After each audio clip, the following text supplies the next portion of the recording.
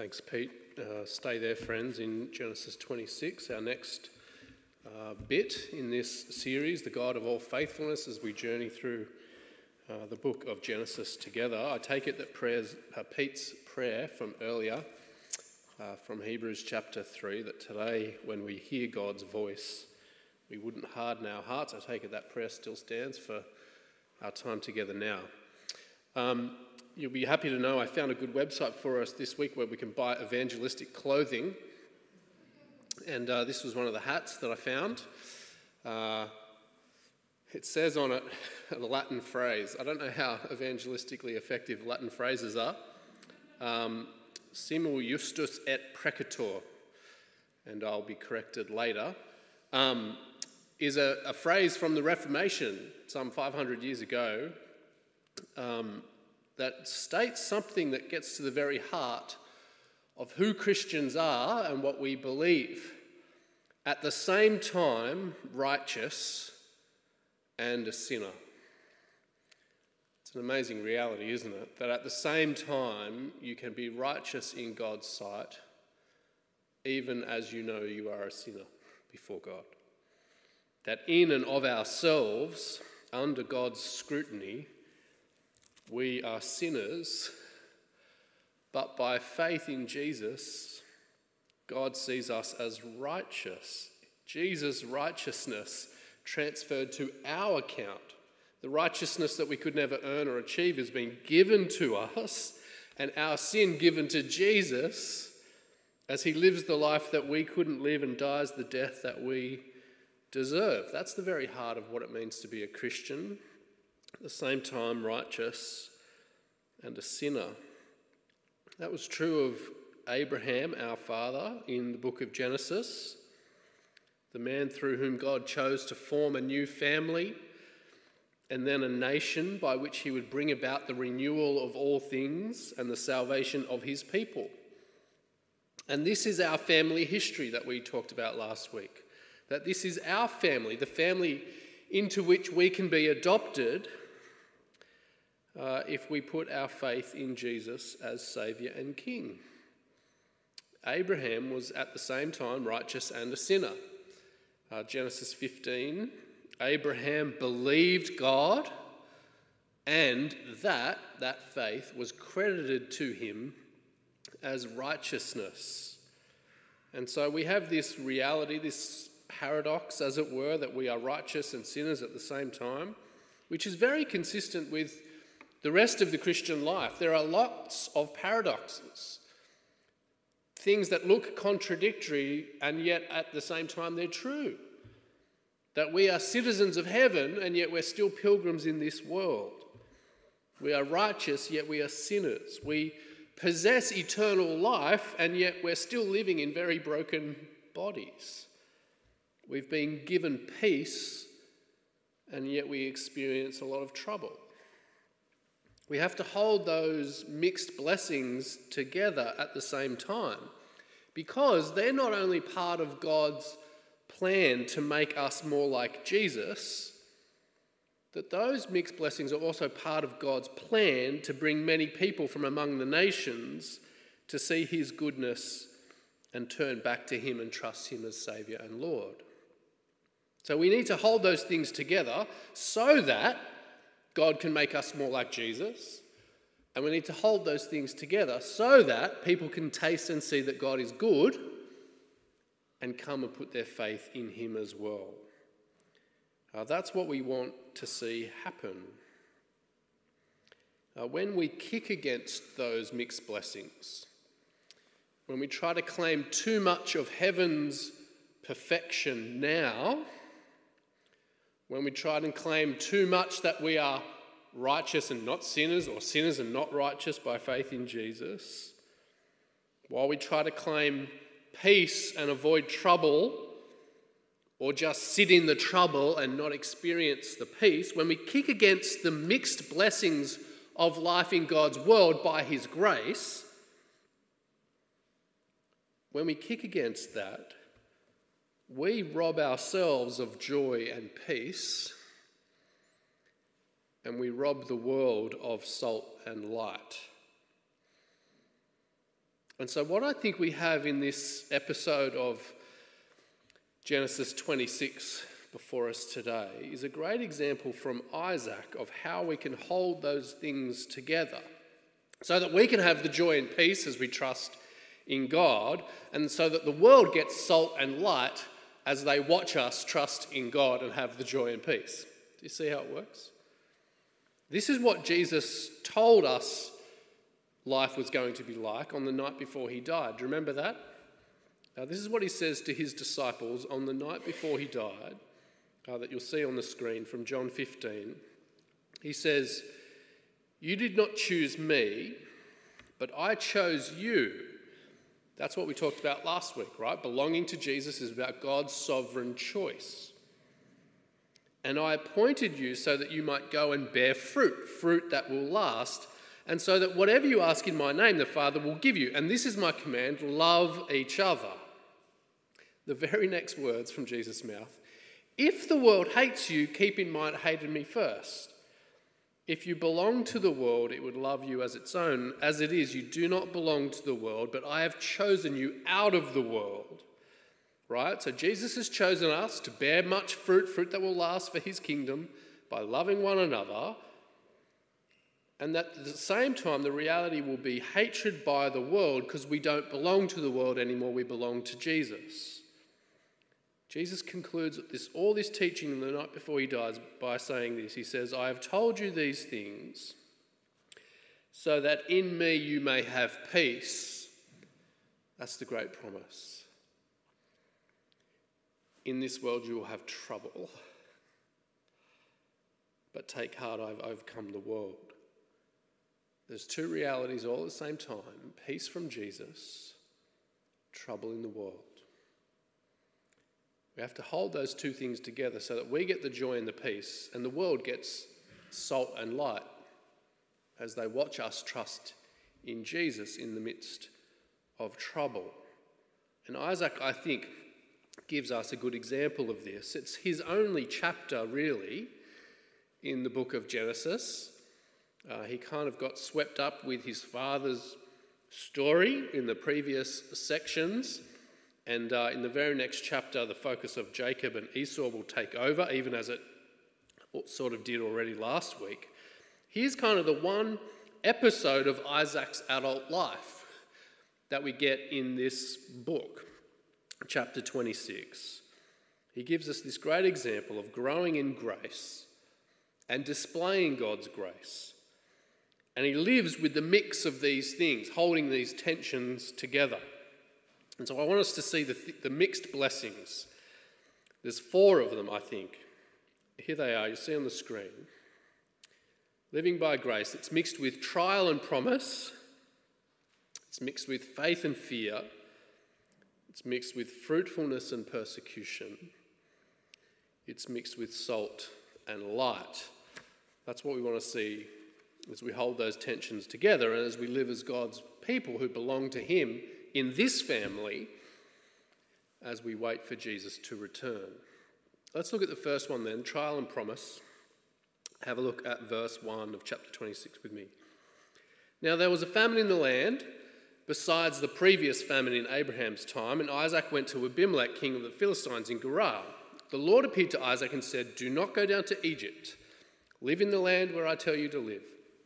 Stay in this land for a while, and I will be with you and will bless you. For to you and your descendants I will give all these lands, and I will confirm the oath I swore to your father Abraham. I will make your descendants as numerous as the stars in the sky, and will give them all these lands. And through your offspring all nations on earth will be blessed, because Abraham obeyed me and did everything I required of him, keeping my commands, my decrees, and my instructions.' So Isaac stayed in Gerar." Now, a famine in the land, in the Middle East, is a desperate thing. We've just been struggling with lettuce, haven't we? And it's hard to kind of get your head around what it's like to be in an actual famine, where food and water are scarce, and you're in the middle of the hot desert, and you need water. The temptation, the obvious thing to do is to go to Egypt. where the water of the Nile is readily available and relief can be found. And God says to Isaac, don't do that. I am with you. He doesn't need to go and relieve his circumstances.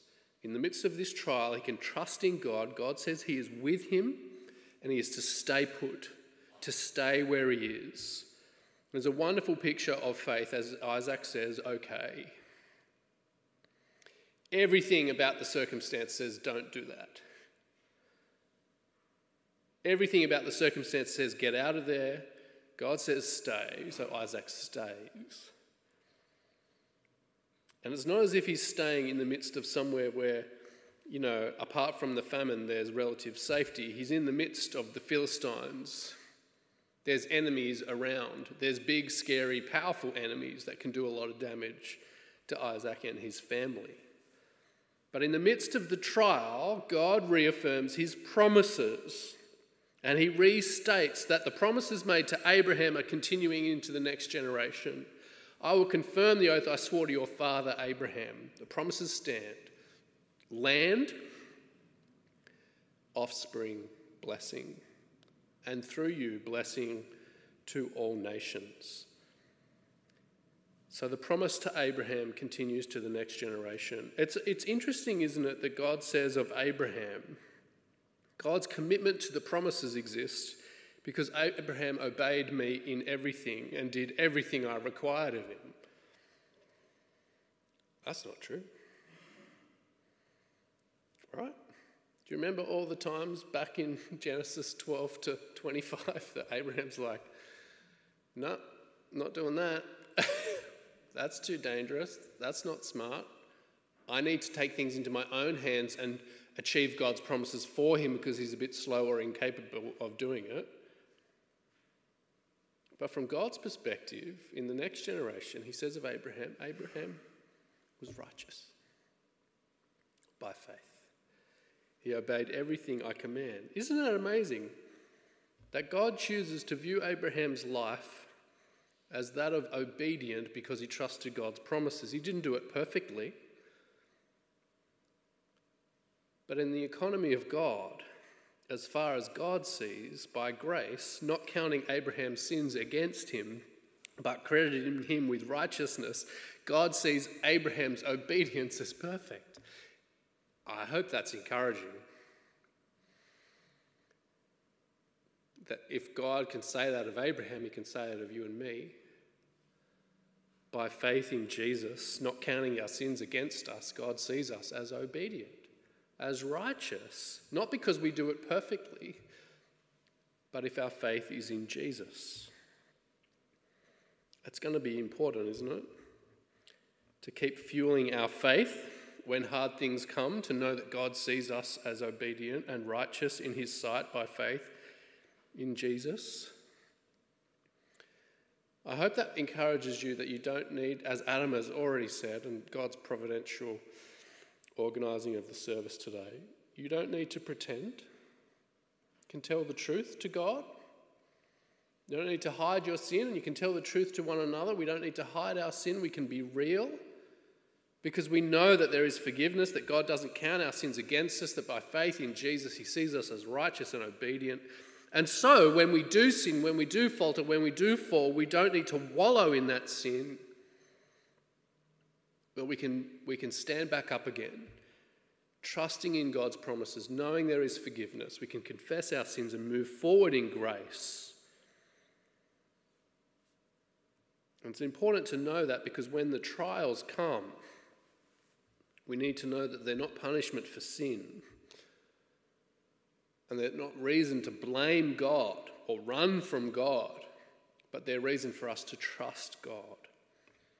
In the midst of trial, there are promises that we can cling to, like Isaac does in the midst of this famine, and we can keep moving forward by faith in grace. And we go from this and we think, awesome, we can keep moving forward by faith in grace. And then we fall at the very next moment. Well, Isaac does. Pick it up at verse 7, where we see faith and fear. When the men of that place asked Isaac about his wife, he said, "She is my sister." And all of us go, "Oh, here we go again." Just like his father. Just like his father Abraham. When confronted with the big, scary men of the Philistines, understandable, men who could do a lot of damage, both to Isaac and to Rebekah, in the midst of fear, he says, "I better say she's my sister.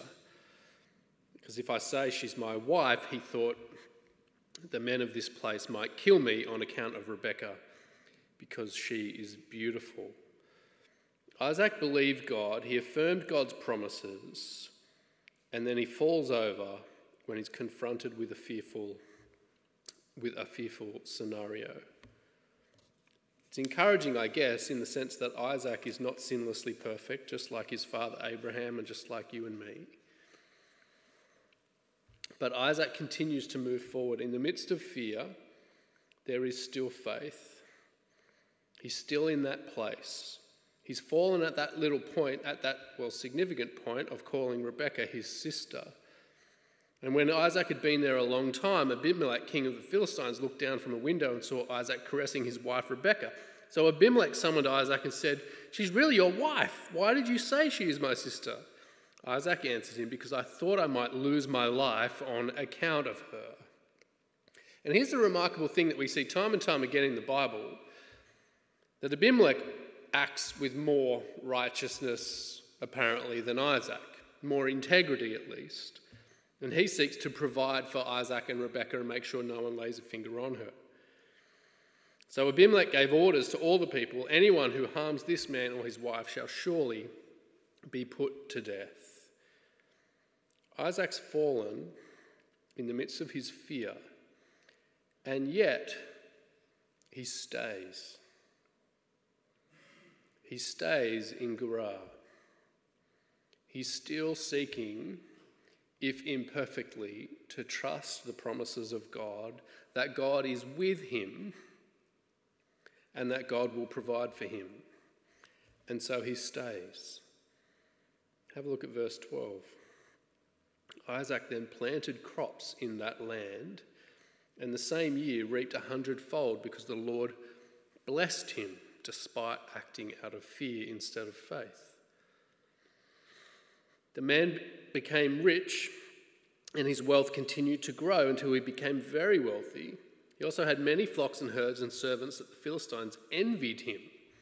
So all the wells that his father's servants had dug in the time of his father Abraham, the Philistines stopped up, filling them with earth.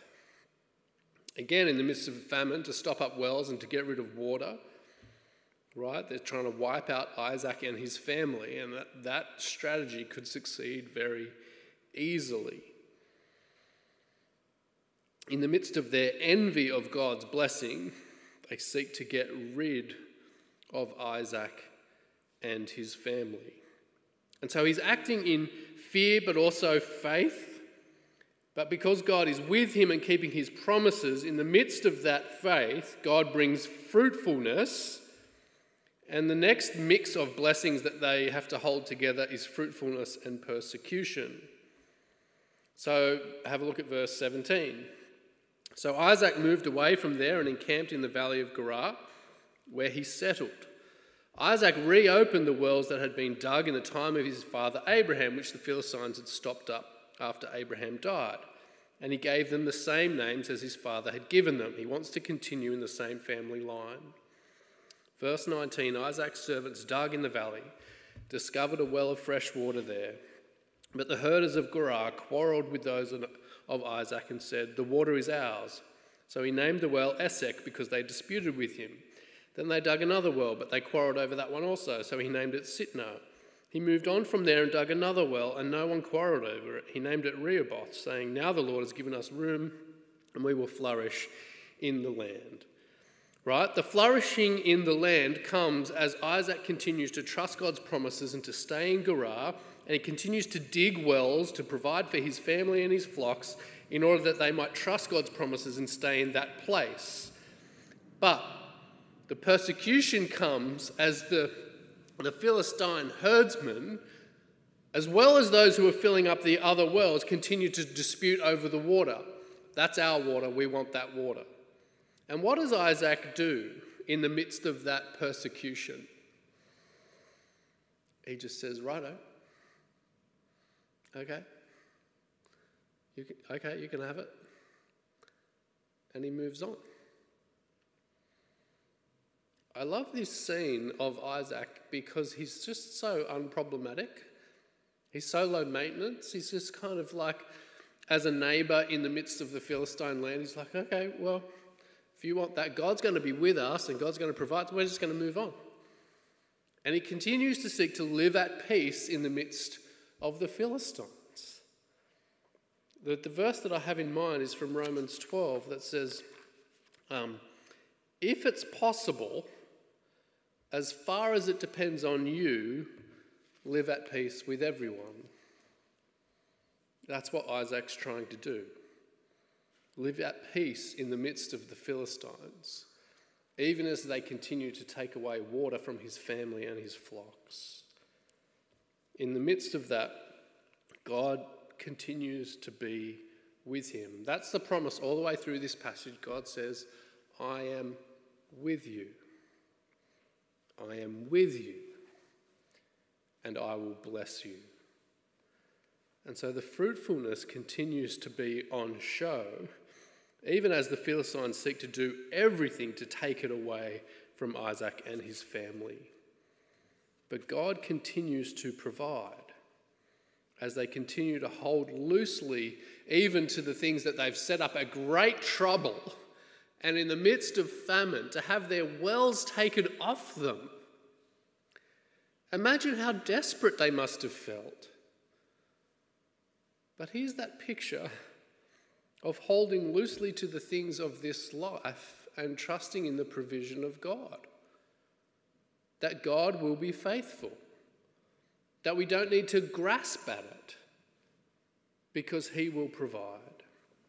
Again, later on in the book of Hebrews, where it says, you joyfully accepted the confiscation of your property because you know that you have a better and lasting possession. As the persecutors of the first century church go from house to house saying, that's my house, that's our stuff, that's our money. And the weak Christians who won't fight back, who joyfully accept the confiscation of their property, who joyfully accept being marginalised and pushed to the outside because their hope is not in the things of this life. Their hope is not in the homes and the possessions and the wells and the flocks. It's in God and his provision. So Isaac is willing to move. He's willing to hold loose and give up things as he grows in grace and continues to trust in God's promises. Now, for you and me, the kind of fruitfulness that we're to expect in this life isn't material fruitfulness like sowing seed and reaping 100-fold. God promises to us not material blessings, but to grow us in his grace through the fruit of the Spirit. That as you grow in patient faith, as you grow in persevering trust and joyful hope and sacrificial love and kind generosity, as you grow in all those things and God changes you to make you more like Jesus and gives you the joy and peace that comes from trusting him, the expectation, well, that with that doesn't come an increasingly easy and comfortable life. But as Paul says, that anyone who would want to live a godly life in Christ Jesus will be comfortable, secure. No, anyone who wants to live a godly life in Christ Jesus will be persecuted, will be ridiculed, will be left out, will be passed over, will be spoken ill of.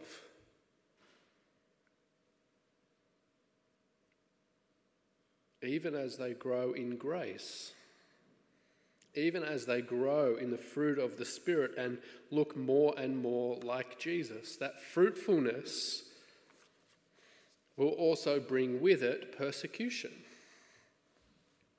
That is to be the expectation of Jesus and his people. I wonder if that's your expectation.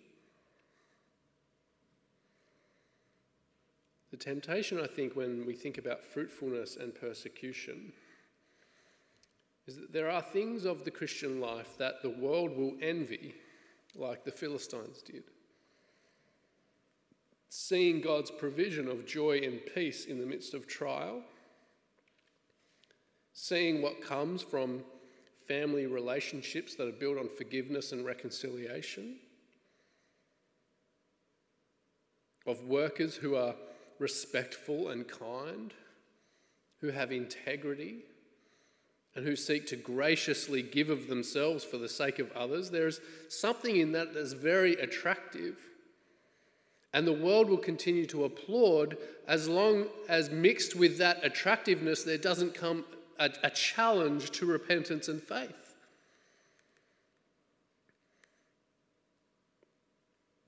And so the world will applaud and be envious when we do good things, when we feed the poor. Our neighbours love that. It's a good thing for us to be doing. To have multiple meals on our site every week where people in need can come. They can find help, they can find hope, they can find meals. It's a wonderful thing for us to be doing, and the world will applaud.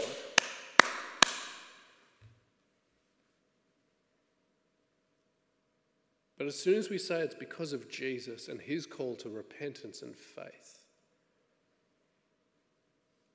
that's where you'll get metaphorical rocks thrown at the integrity of the church. And the temptation that comes with that is that you want to do more of the things that get the applause and less of the things that get the persecution. And so it's easier to keep your mouth shut and not talk about Jesus. It's easier just to get on board with the doing good things and the feeding of the poor without speaking about Jesus and the life and hope that comes through forgiveness of sins and repentance and faith.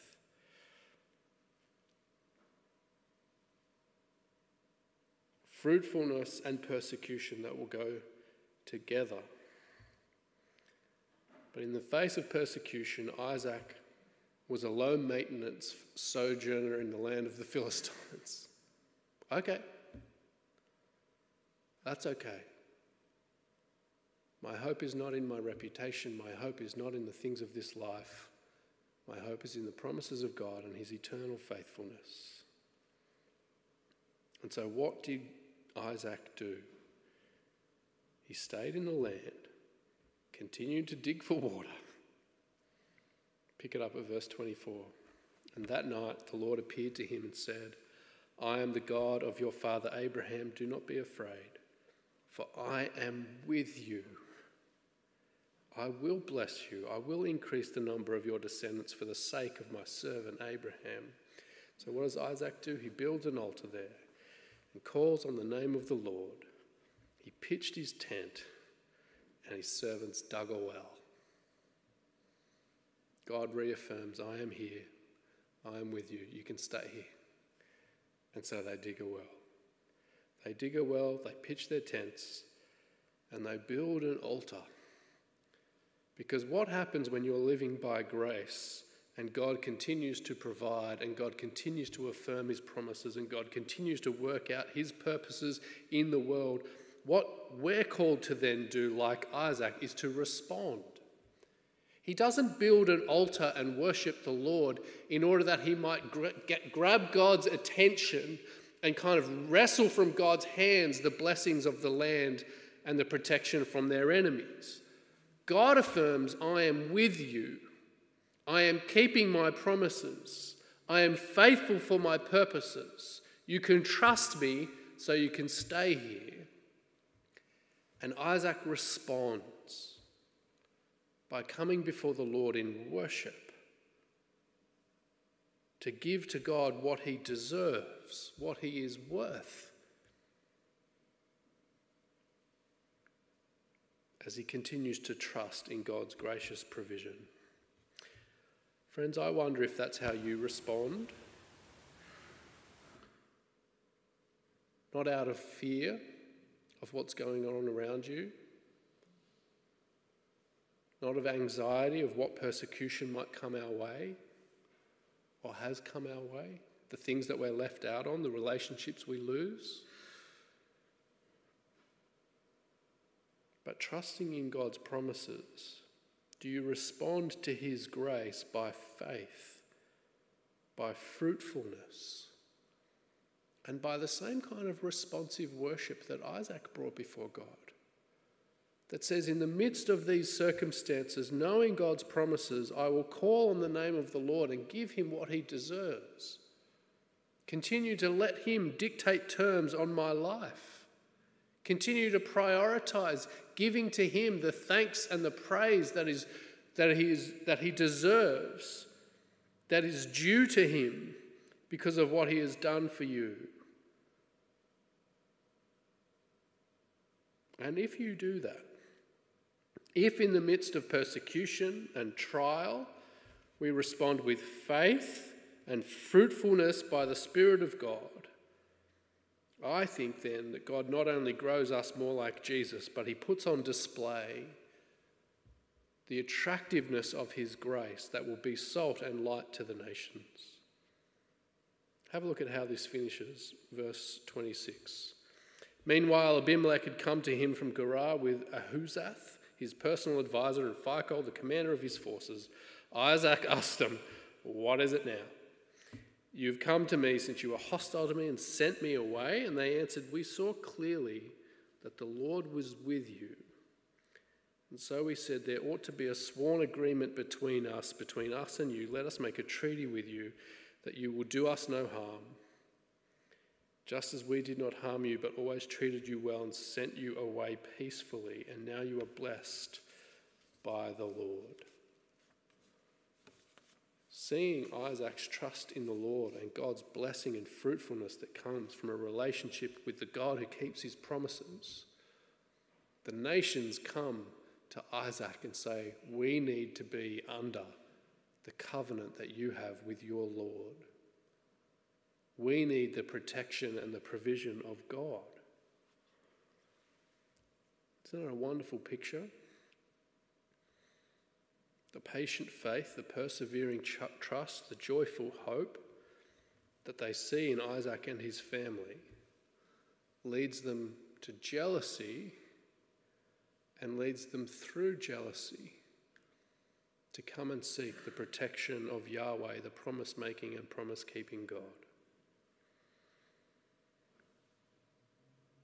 Friends, if we're to grow in grace as we trust in God's promises by his Spirit, not only will we look more like Jesus, but we will display to the world the joy and the hope, the peace and the strength that comes from being in Jesus and his family, being righteous by faith. And as we take our part in his family of making disciples among the nations, our lives and our words continue to call people from every tribe and nation and language to repentance and faith in the Lord Jesus. And here, the very simple, the very everyday lives of faith in God that persevere through the mixed blessing of being saved sinners in a broken world, longing for the perfection of Jesus. Well, we can also be salt and light to the nations, calling people to come and taste and see that the Lord is good. I'm going to pray that our lives might reflect that. Let's pray together.